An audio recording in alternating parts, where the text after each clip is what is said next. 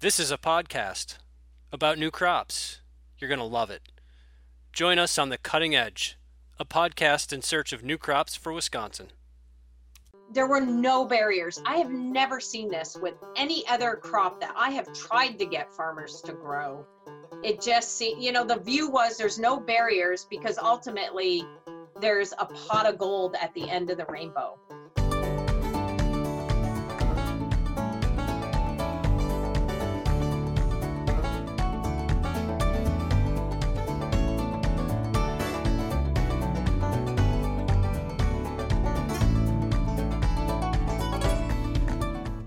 Welcome to Cutting Edge, a podcast in search of new crops for Wisconsin. I'm your co-host, Jerry Clark, with the University of Wisconsin-Madison Extension in Chippewa County, serving as an agricultural agent. Today we'll be talking about industrial hemp. My co-host today is Carl Dooley in Buffalo County. Thanks, Jerry, and I'm Carl Dooley. I'm the UW Extension Buffalo County Ag Agent. And it's a real pleasure today to have for our very first podcast special guest, Dr. Heather Darby. Dr. Darby is a professor with University of Vermont, Extension Agronomy Specialist. And I think with that, Heather, we would like give us a little bit of your background and throw a little bit of the Wisconsin twist in there for us. Okay. Well, thank you. Thanks for having me on your show today. I'm really excited.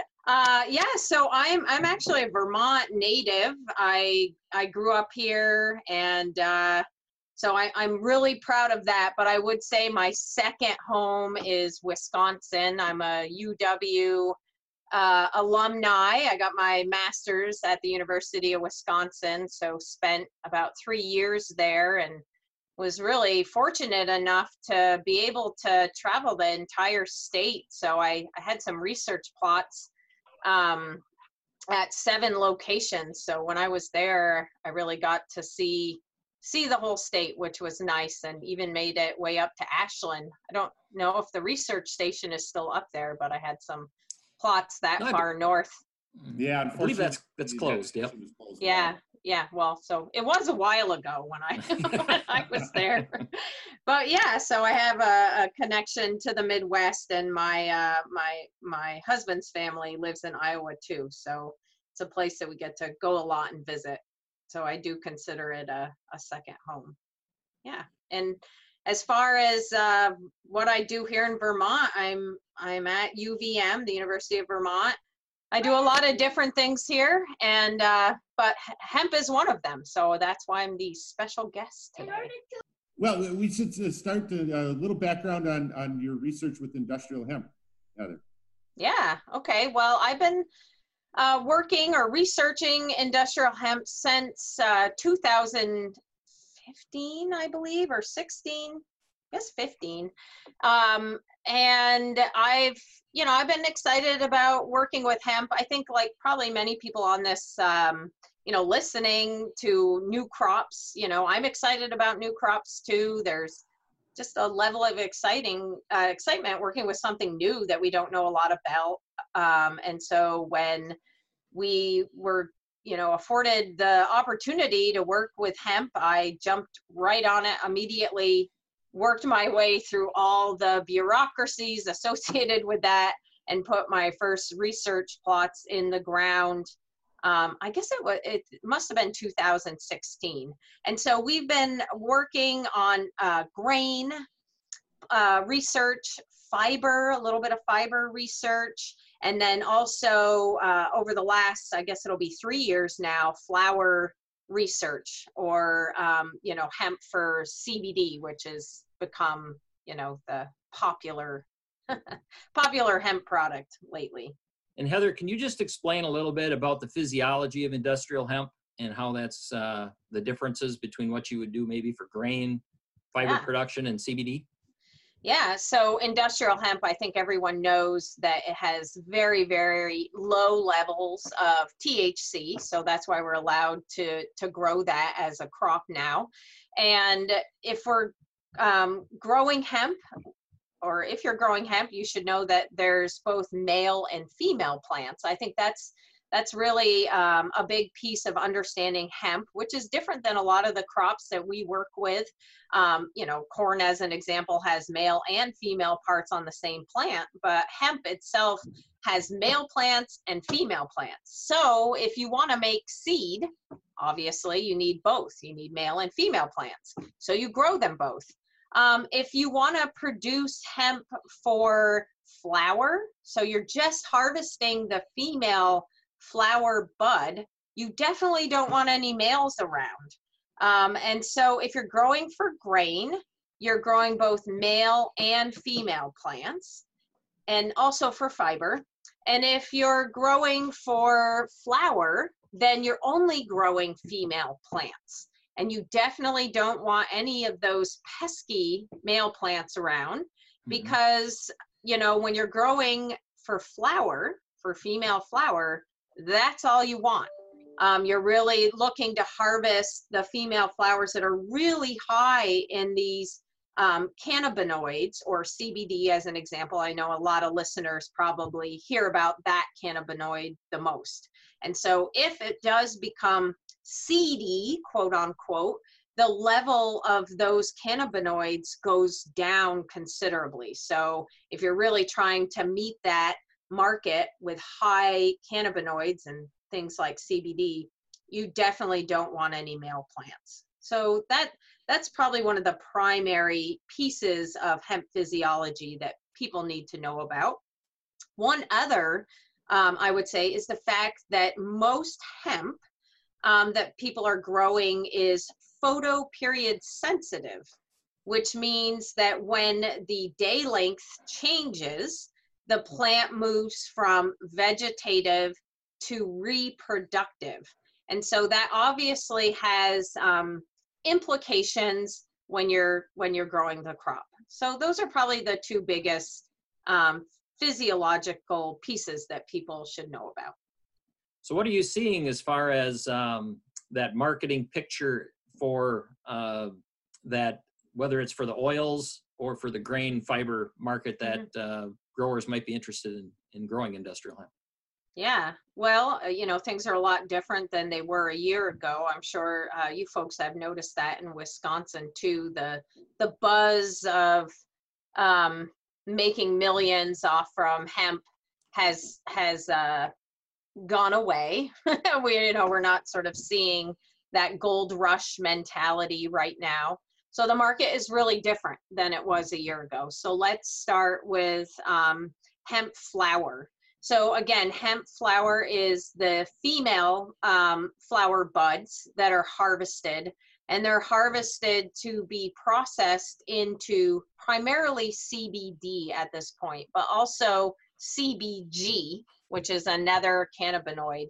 And the market for that has declined quite considerably, at least the pay price. It's still actually a good price per acre.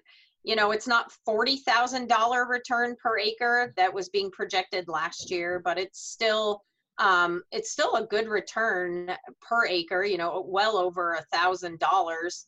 But, that's if you have someone to sell it to. So the market prices for biomass, which is basically just harvesting some leaves and stems and female flower, and that's taken and the CBD is extruded out of it and then sold.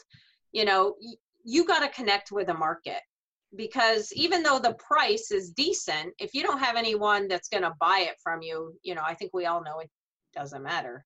So the price is still good, but finding a market is challenging because the processing side of this equation is growing slowly. So the capacity to handle the hemp that's being grown right now is pretty limited. And I'm sure it's that way in Wisconsin too. It's that way in Vermont and many, many places.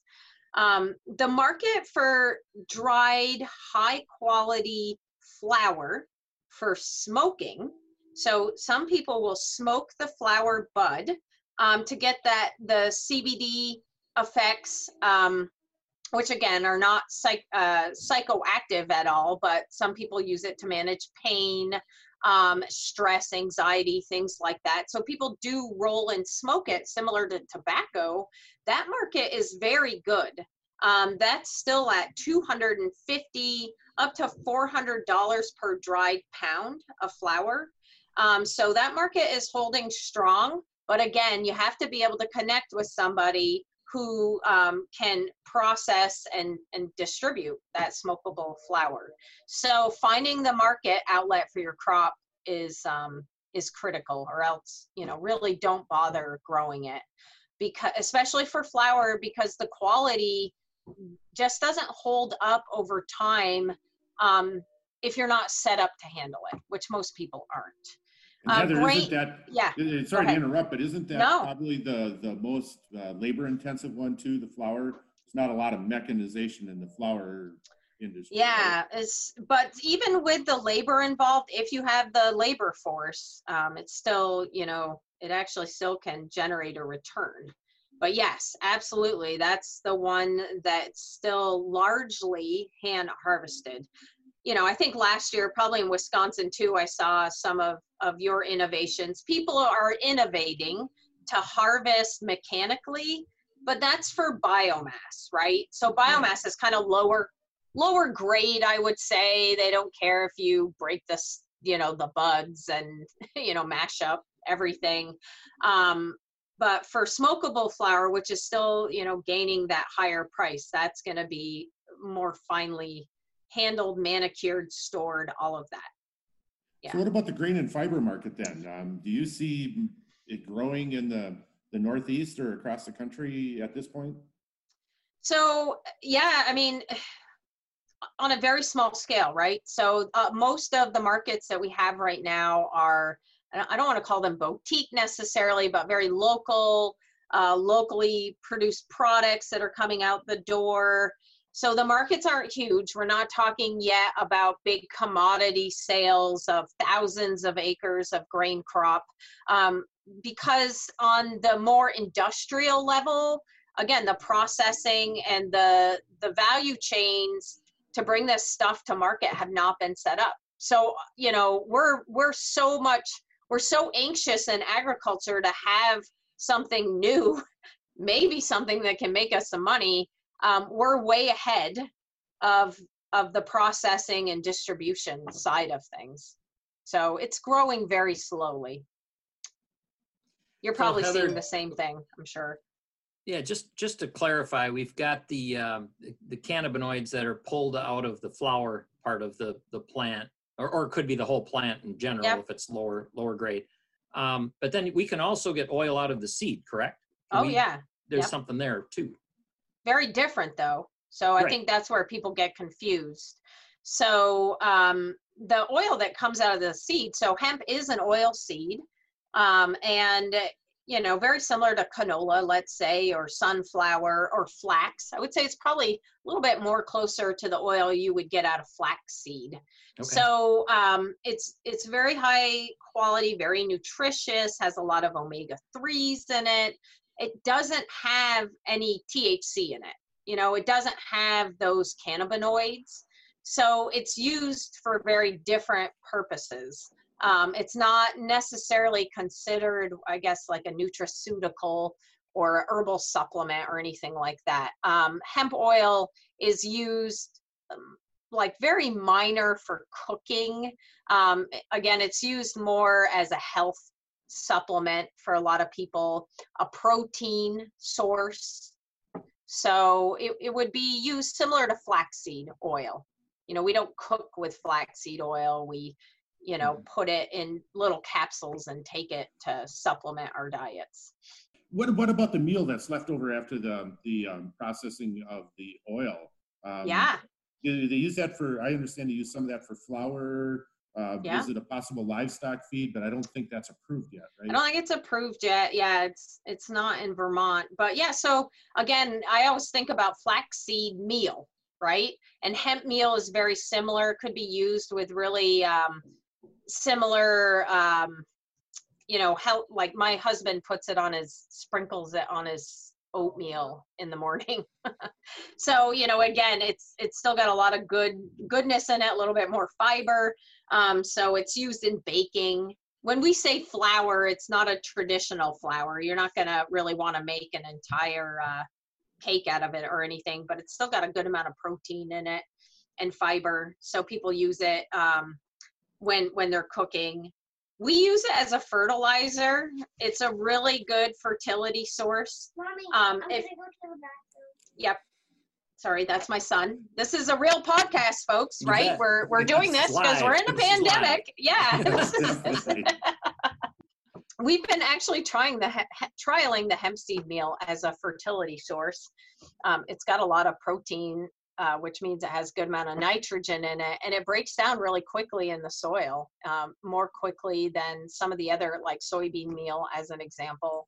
So it may not be the highest value product to gain from it, but a good way to return that back to the ground and get some fertility out of it for sure. What about, have you guys gone anywhere with fiber in Vermont yet or in the Northeast? It feels like people are continually trying. We get called regularly from businesses that are trying to get started. We have a business recently that's trying to turn the fiber into paper to replace some of these, cups, like coffee cups and things like that. But nothing substantial yet. Nothing substantial. And I would say that's pretty similar around the Northeast. So not a whole lot yet. I know here in Wisconsin, we've had some discussions with a couple of our other university institutions about the paper industry and also some processing equipment. But unfortunately, that was early March when those conversations started, and kind of everything's on hold right now, of course. But even in Canada, the fiber hasn't taken off too much yet, has it? No, I think they're big capital investments. And not beyond that, stiff competition, right? So, I mean, there's other sources, synthetic and natural for fiber that are already set up in place. So these kind of big capital intensive investments aren't moving as fast as I think we'd all like to see. Yeah. One other product you hear a lot about is hempcrete. You guys doing anything with hempcrete out there? There's a little bit of movement with hempcrete. Again, no manufacturing facilities yet, but a lot of people, kind of going around trying to figure out how to make it happen. It's a more expensive building product. So again, that's, part of the limitation. Even though we can probably make these things, there might be in some, people that want to invest in it. Ultimately, will that more expensive product at this point have a spot in the marketplace enough to warrant the investment? And I think, that's what everybody's trying to figure out. So those will, I think, be some of the last things to come for hemp. So maybe just a little bit, I know some of your first studies, you did some seeding rate trials and things like that. If you want to could you just talk a little bit about what you found on seeding rate for grain and fiber? Well, so one of the things I think, if folks are interested in growing hemp, this is a big take-home message, I would say, is that the seed itself is the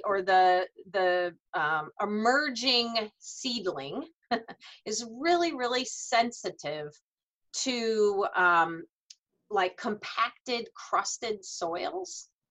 And also the seed itself, when you buy it, tends to have pretty low germ rates.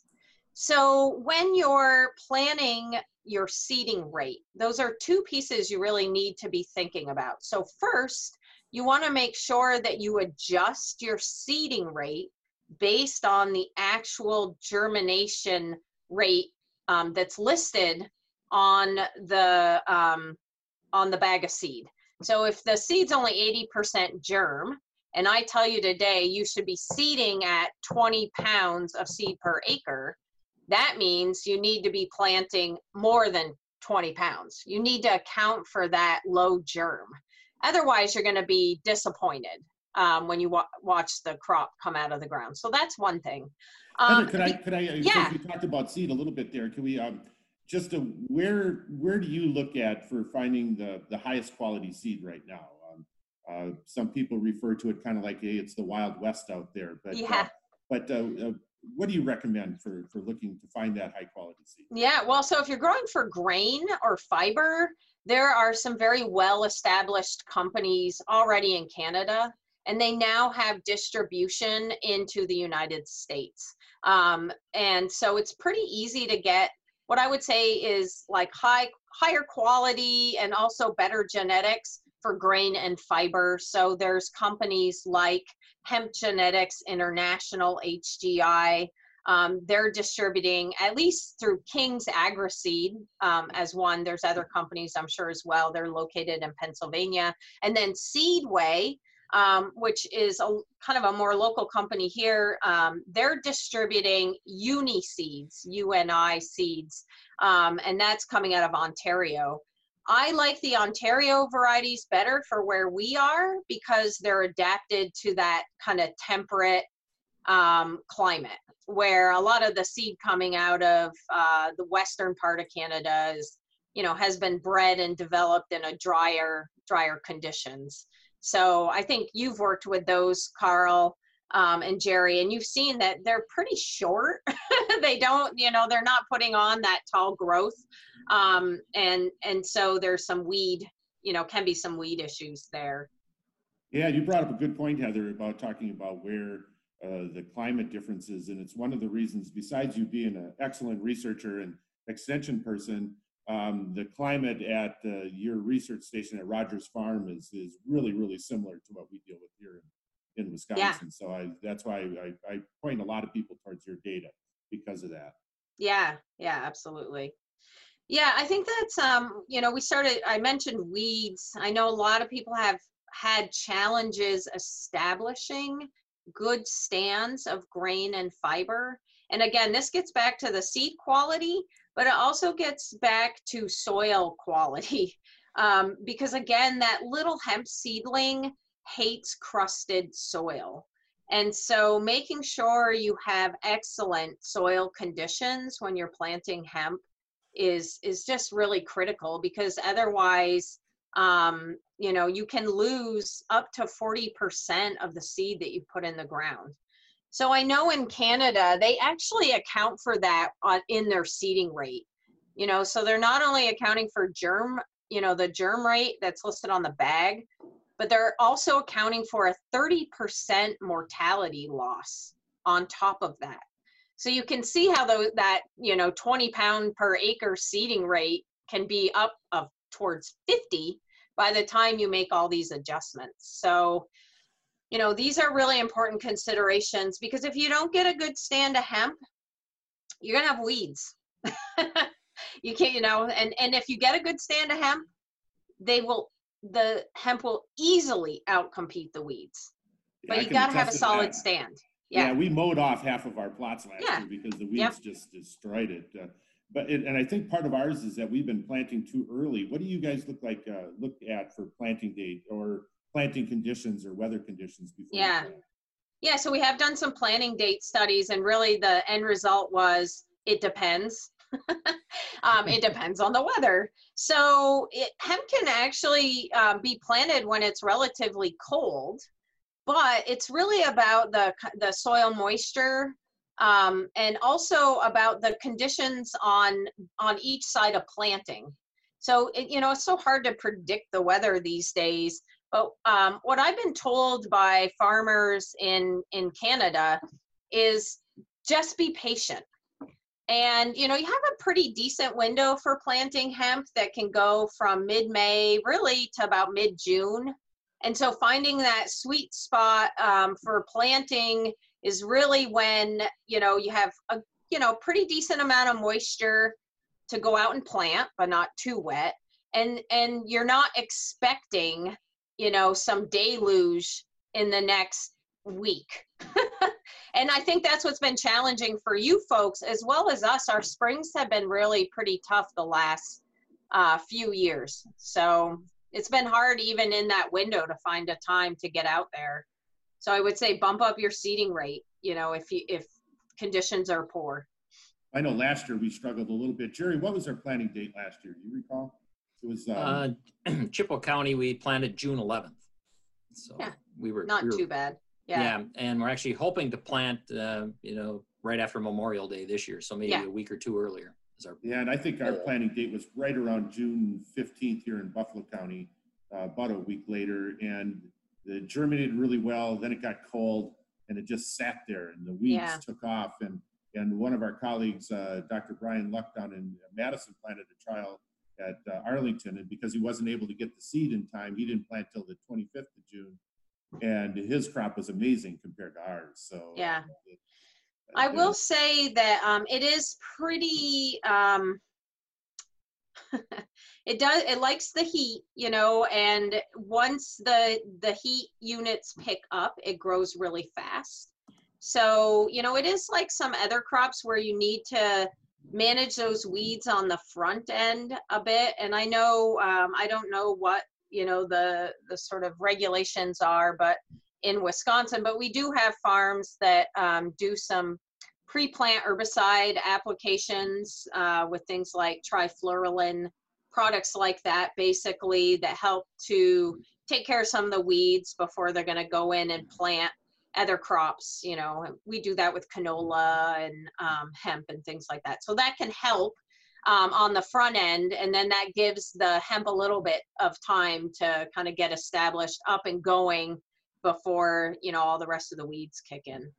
So as a new grower, how would you get started? What's your advice for someone that's wanting to make the money and thinks this is the way to go? Yeah, well, I would tell them to first start searching out a reputable market. I don't, we had a lot of issues, I'm sure you did too, last year, with people that even had contracts with buyers, and then the buyers folded before they even got to harvest. Or, once we got to harvest, the buyers realized the price had dropped substantially, so then wanted to change their contracts, So everybody was in this real learning mode. And I don't necessarily think that any of the buyers were shysters or, trying to, to do bad things. But, the market fell apart. People didn't even know what they were getting into, farmers and processors for the most part. So now I feel like things are settling out a bit. There have been people in the business for more than a year, a couple, 2, 3 years in some cases. So to start searching out, especially if you're a new grower, a market that might be more stable with a more reputable buyer. Someone that maybe other farmers in the area have also been selling to. So they have a little bit of a track record, and, that's where I would start. I wouldn't definitely go out and put 50 acres in thinking they were going to sell it at the end of the season. Yeah, that seemed to be the questions we were getting last year here with Extension in Wisconsin was, I've got 30 acres, I want to grow hemp. And it was like, whoa, back off. Do you have a market? Do you know what you're getting yourself into? You kind of had this list of questions, not to talk them out of it, but to make sure they knew exactly what they were getting into. And there was a big difference between whether they were going to try to grow it for grain and fiber, which maybe a farmer did have a drill or, some of the equipment to do that, but growing it for the cannabinoids, that's a whole different ballgame, because it's more like, I'd like to look at it as gardening, so to speak, because if you've got an individual plant and you're doing more mechanic or, weed control is much different, and you're trying to treat each plant separately or individually, so to speak. But those are the questions I think we got was, I've got this acreage, I want to do this. And you had to make sure they were going into it with their eyes open because of these challenges you just explained. Yeah, but there was the allure of money, Jerry. Mm-hmm. I mean, yes. I mean, you've worked with a lot of specialty crops, and so have I. And I have never seen anything like this, where it didn't really matter. There were no barriers, right? There were Right. no barriers. Even when you put up the barriers for the farmers, they still did it anyway. You know, they bought black plastic mulch layers, and they, you know, figured out how to irrigate, and they were paying this like absorbent amount of money for plants, and there were no barriers. I have never seen this with any other crop that I have tried to get farmers to grow. It just, you know, the view was there's no barriers because ultimately there's a pot of gold at the end of the rainbow. So, you know, I think it's a real interesting lesson learned on a lot of levels. Like if we want farmers to diversify, tell them there's a pot of gold at the end of the rainbow. It was just crazy. I've never, ever seen anything like that. I'm sure it was the same for you. Market, no market. Yeah. Just, they did it. So we can grow hemp. We know that now. Yes. Yeah. And I think that's the way we've approached it here with some of the trials that we've done. This will be our second year of a research project here in Chippewa County with UW-Madison. And I think we've proven that, yeah, you can grow this stuff. Now, let's put that aside. You got to have a marketing plan and go forward with what you're going to do and go into it knowing this is a cost of production. Like you said, I think people just thought the money was going to kind of just show up, but you've got a lot of inputs before you can even have any kind of return on it. Yeah, I remember talking to some dairy farmers last year that wanted to do this. And I said, you know, it's a lot of work and it's going to cost a lot of money. And they said, well, dairy farming is a lot of work and I'm losing money every day, you know? So it was worth the risk for people. Yes. You know, or they thought that it would be worth the risk. And for some people it was, you know, some people did come out the other end smiling, and a lot of people didn't. So. Sure. And there was a lot of excitement, which we haven't seen in agriculture, you know, in recent years. So right. Not as much excitement this year, but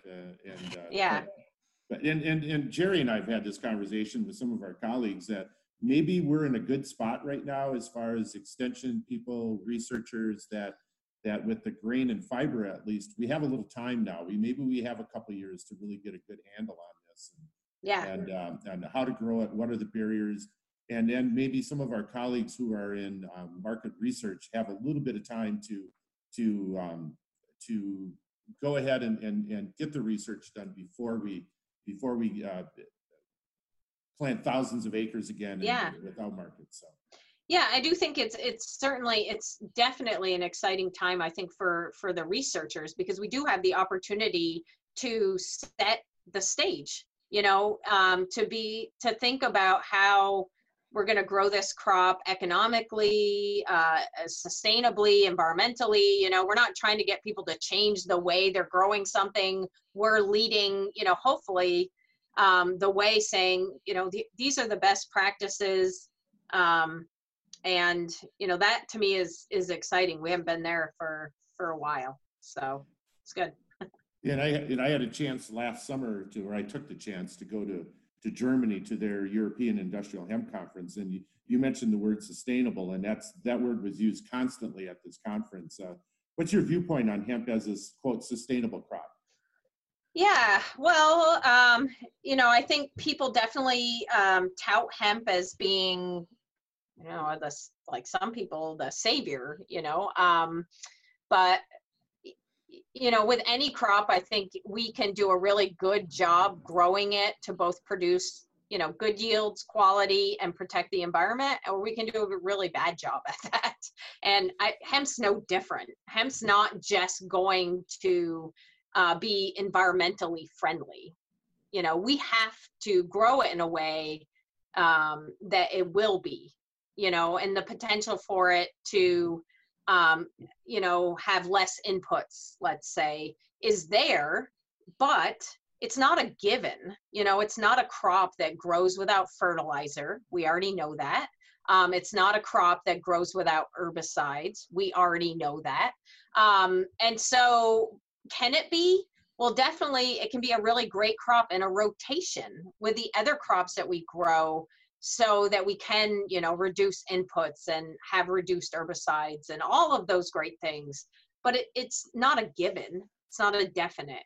And that's why I said it's exciting, because we have the opportunity right now to set the stage so that it does become a crop that has a lot of benefits to the farmer, and other crops and the environment and so on and so forth. Good point. I know in Buffalo County, we tried to, the last 2 years, we put in some under no-till conditions and with very, very mixed results. One because of weed control. So the whole idea is sustainable in our hillsides in western Wisconsin. There's a question mark there. We have to practice some or learn some new practices before I would consider like an erosion control crop. Yeah. Like that, so. Right. Exactly. Yep.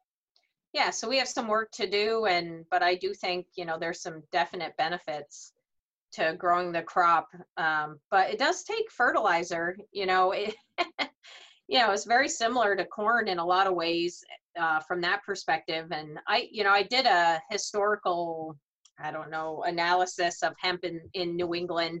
And, the colonists did not want to grow hemp. Even when the government tried to subsidize them, way back early on, they wouldn't grow it because it took too much from the land. That's what it says in these very old historical documents. So, they wanted to grow something else like flax because it was, much easier on the soil. So, I think it can go right and it can go wrong, just like everything that we do. So we have this task right now and the opportunity to make it go right. Yeah, that's what we learned in Chippewa County was the inputs of we did a nitrogen trial here. And yes, absolutely. It turned out, 80 to 100 pounds of nitrogen was needed at a minimum. That was kind of that sweet spot somewhere in there, depending on soil type and, the previous crop was soybeans, so we got a little bit of credit, some of that kind of stuff. But yeah, it's not an input free crop at that point. Yeah.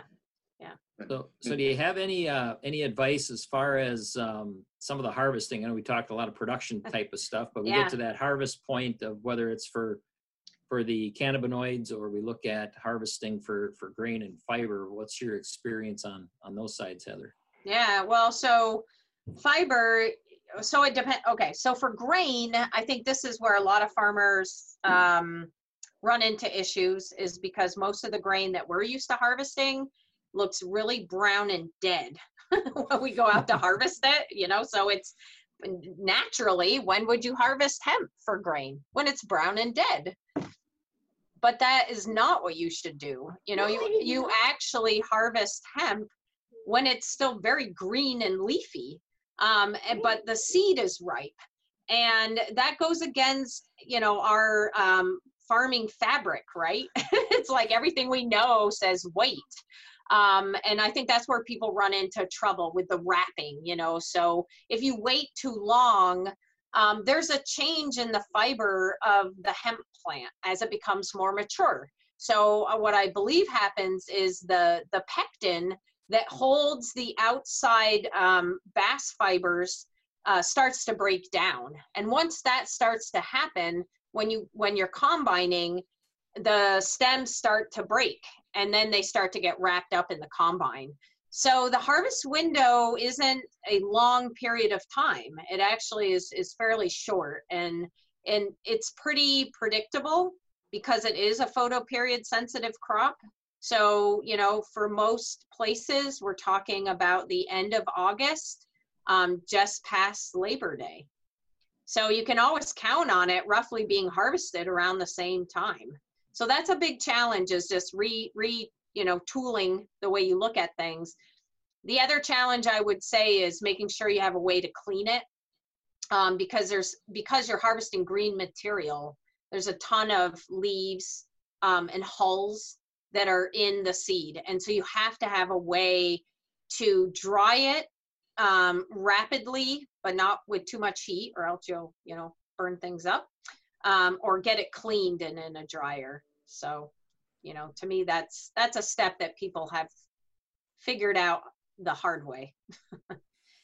Yeah, and when you mentioned cleaning and drying, you got to do that rapidly is the key word, because in a couple hours, I found out it'll start to mold already, and your product is total waste. So it's you really have to get on the ball. To me, it was a little bit similar to canola, because you always have some green seed in canola, and you got to get air on it right now, and that I would really emphasize that you have to get. You have to. It's actually easier to dry it and then clean it. Trying to clean it first, and if you had a big rotary screen cleaner, it probably would work okay. But it's gummy. It's way more gummy than because you still have all those oils and terpenes all over that plant. And so when you put it through a regular seed cleaner, oh my gosh, what a mess. So you're better off if you can get air on it and dry those hulls down and then put it through a cleaner. But it depends, I guess, what kind of equipment you have. So on the cannabinoid side, that's not combine. That's more hand harvested at this point for the most part, and then individually flowers harvested.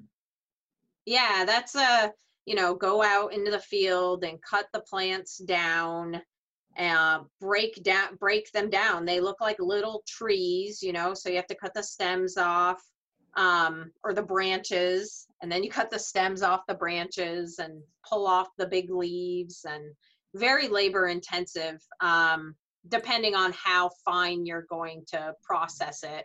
For, that smokable flower bud, we're talking, 2 to 4 hours, maybe 5 hours per plant. And if you're harvesting for biomass, you may be looking at 5 minutes a plant, but still it's quite a bit of it's all hand labor for the most part. So why should we grow hemp? yeah. What do you, I was going to state that a little bit, maybe easier. What do you think the future Softer. is? Yes. Well, we do. The future? Well, I mean, at least in Vermont, and this is Vermont, of course, we're small. We're not going to grow big commodity crops of hemp, not here. We don't do anything that way.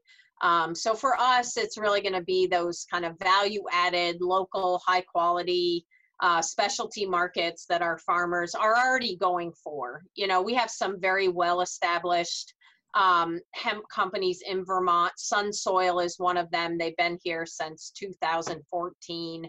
And they're one of the biggest and most reputable CBD businesses in the country right now. And I will say that they're still only growing 50 acres. So, I think there's still opportunities. There's still products coming out the door, but our excitement is ahead of where all of that is right now. So, what I see are farmers that are still in it know that there will be more opportunities coming, all the time. And so, people connecting and continuing to connect and network is where I think people should be at right now. I do feel like the opportunities are going to continue to come. This isn't going to go away. It's not a fly-by-night thing. But the crop has been legal for a year, really.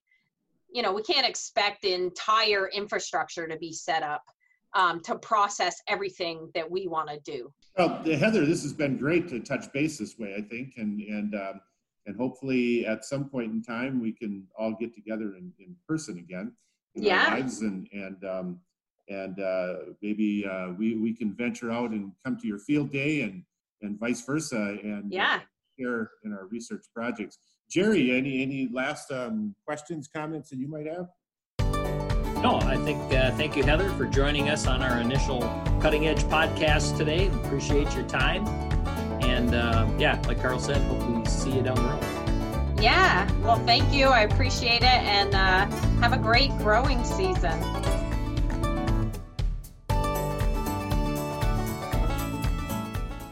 This has been The Cutting Edge, a podcast in search of new crops for Wisconsin, brought to you by the University of Wisconsin-Madison Division of Extension.